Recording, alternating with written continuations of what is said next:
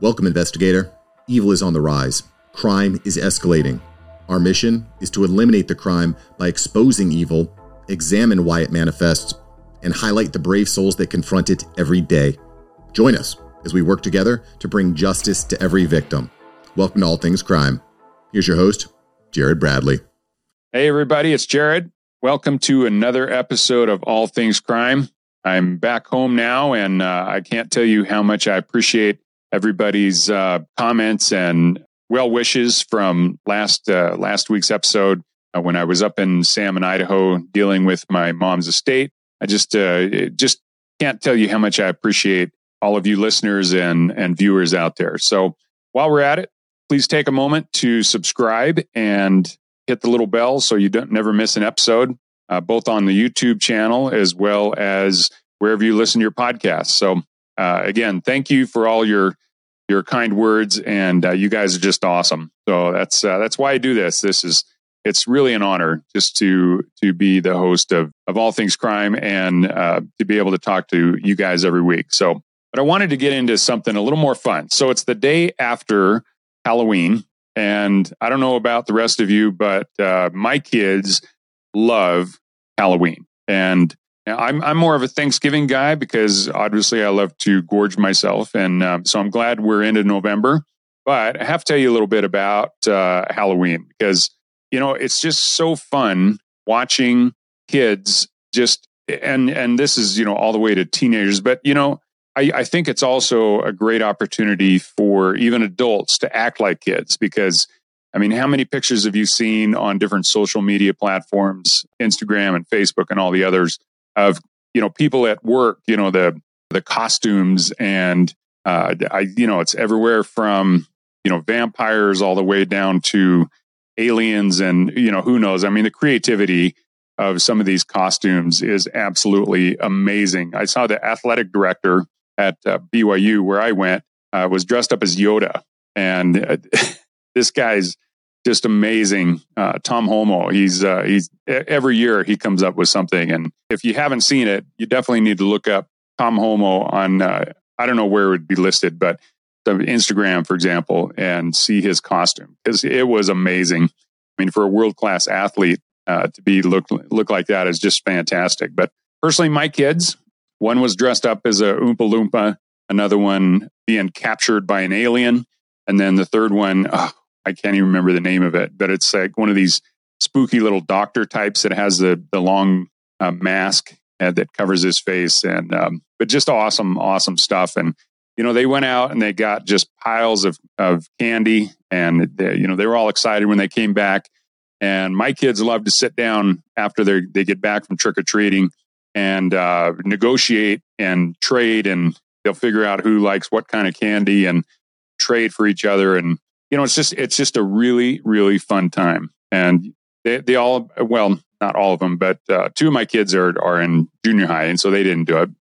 They did wear their costumes, but the one that's still in elementary school, they had this big parade, and my wife was able to go to that and video, all these kids parading around, showing their parents all the different costumes, and just a lot of fun. And so, of course, I had to have my dad tax. Whenever the kids come home, we got to pay our taxes, right? And the dad tax is I pick a couple of things at least from each bag or each bowl of candy that I want, because after all, I'm the controlling entity here, and so I had to have my dad tax on their candy, which of course brought all sorts of fun as well. But the reason I bring this up is because it's so amazing to just watch the innocence and the fun and the laughter and just the amazing, just every single year it's the same. And everybody loves Halloween, and just the general excitement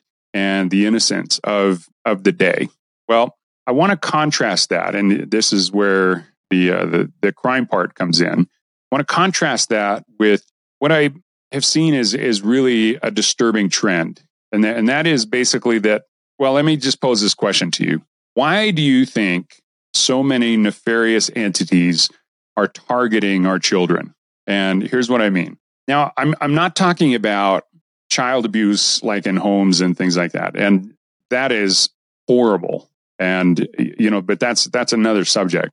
I have 4 kids that are adopted. 3 of them out of my 3 boys, we adopted out of the foster care system. And the abuse that those guys, those little boys went through, like the twins were 2.5 basically, and the youngest was 1 when we got them. And the abuse that they had gone through wasn't so much physical abuse as it was just neglect. One of the twins was severely malnourished. Another one had never really left his crib.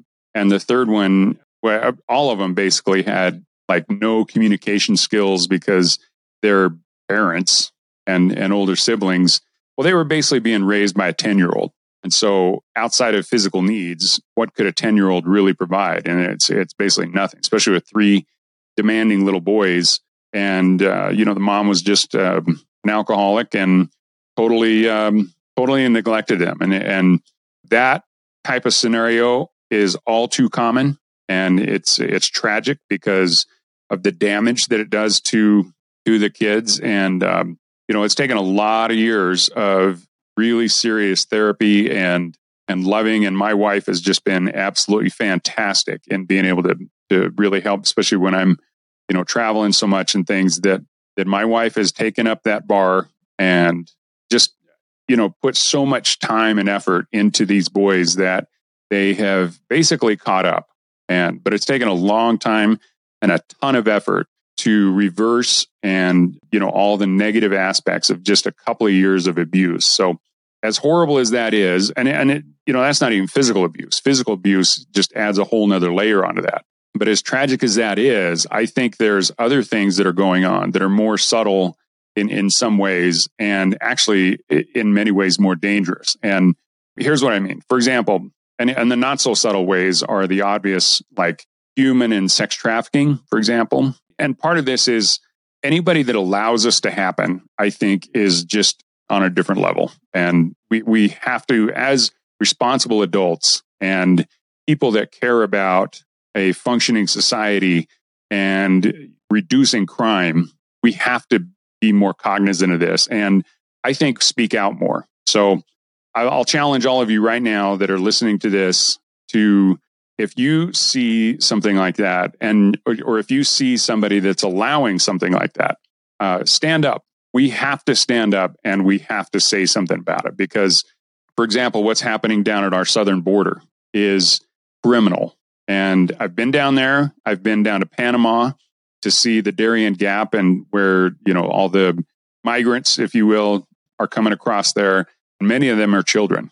But when the sex traffickers and the human traffickers get a hold of them, then that's when it really starts to get ugly. Because like coming through the Darien Gap, for example, a lot of kids that are coming through there with their adults are raped, they're robbed, they're put through all sorts of traumatic events that just shouldn't be happening. And, there's down at the southern border, if you haven't heard about this, there's what they call rape trees.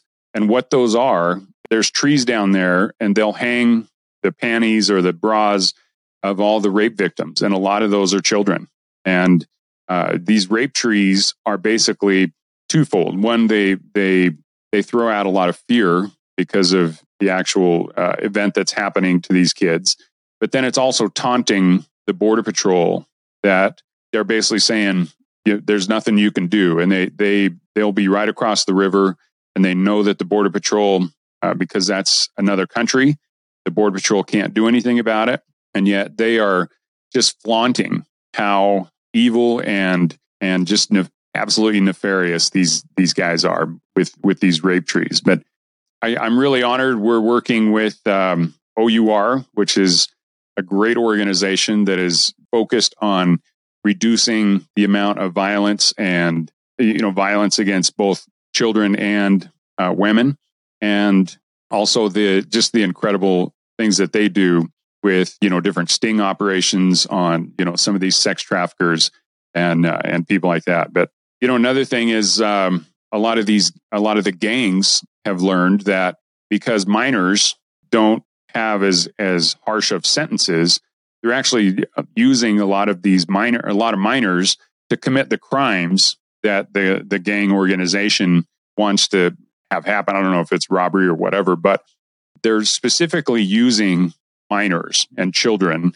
to commit these crimes so that the gang members that are over 18 don't get hammered as much. And, again, that's causing a massive amount of damage, not only to the kids, but also to just society in general. And, then you start getting into the really more subtle things. And, I think introducing porn into school libraries and allowing kids, 8 years old to be stumbling on this stuff. And some teachers are even, assigning this as, and maybe they consider it age appropriate, but I don't, personally, I know in my childhood, it ended way too fast. And as a dad of 5 kids, I want to protect my children as much as I possibly can. And frankly, I have, my 12-year-old boys now. I don't want them reading that stuff. Why rob kids of their innocence? Because ultimately what is going to happen, and we see this over and over, a lot of especially the sexually deviant criminals, people that are committing sex crimes, were abused and neglected and exposed to this kind of stuff when they were children. And you have to know that a lot of these people that are causing a lot of the crime now, especially a lot of these sexual assaults and things like that, they were the kids that were exposed to porn early. They were sexually abused themselves. And, we have to break this trend. So part of that is to try to help these kids stay innocent for as long as they possibly can. Allowing kids to make decisions, adult decisions, permanent decisions, when they are still adolescents and they're still into that impulse stage.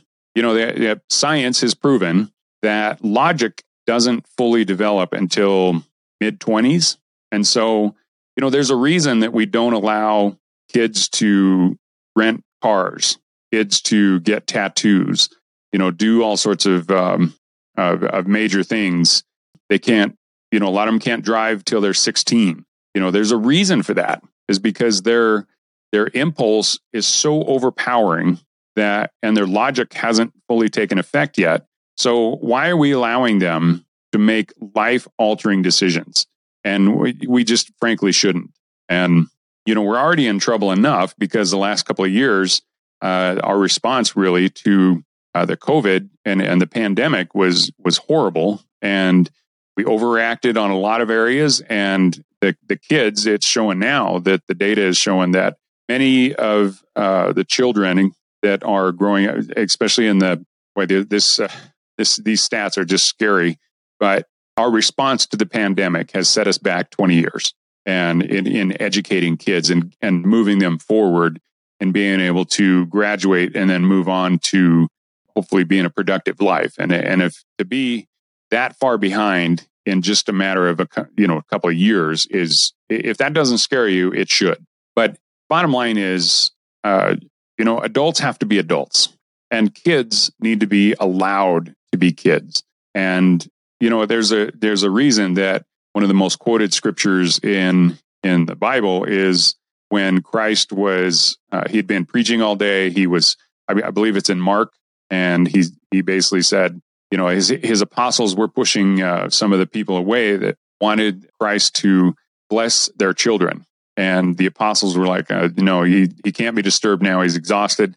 And Christ overheard that. And he said, do not suffer the little children to come unto me. And so he basically said, bring them here. And he took the time, despite being exhausted, he took the time to bless them because the children were so precious to him. And he said, that is the children are the makeup of the kingdom of God. And that's because they're innocent, they're believing, they are just the most precious in God's eyes. And who are we to not believe that same thing? It's, and it also says anyone who harms a child, it'd be better for them to have a millstone wrapped around their neck and thrown into the ocean. So not sure if you know what a millstone is, but my understanding is it's that massive stone that's in windmills. And as the windmill turns, it crushes the grain against that millstone. So, I don't know, a couple of tons, several tons, to have that thing wrapped around your neck and thrown in the ocean, yeah, it's bye-bye time. So anyway, my message today, folks, is we have to not only stop crime that's occurring now, but we also have to stop future crime. And the way to do that is to not only make sure your kids are being educated properly, meaning that they're learning how to read, they're learning how to write. Their education and schooling are two very different things. Schooling is one thing. Schooling is just physically being there and going through the motions. Education is when you're learning, and you can get educated in lots of different ways. But the key is allow the kids to get educated, not only about the reading and writing and arithmetic, but also, we should, as parents and adults, should be teaching these kids how to be responsible, not abusing them. And anybody that would abuse a child, I think we need to have that exact same attitude that Christ does, that maybe not physically, but we need to be throwing millstones around these people and stopping them from injuring these children. So, let's go back to the attitude of Halloween, where it's joyous and it's laughter and we're having a good time. And most importantly, we're letting kids be kids. So that's my message for today. I hope that makes sense, guys. And just wanted to, again, say appreciate all of you. And I hope you have a great day and a great week. All right. Talk to you later. Thanks for joining us. Your attention today brings us one step closer to exposing and eliminating the evil that brings crime to our communities. Hit subscribe and share this episode. Together, we will bring justice to every victim.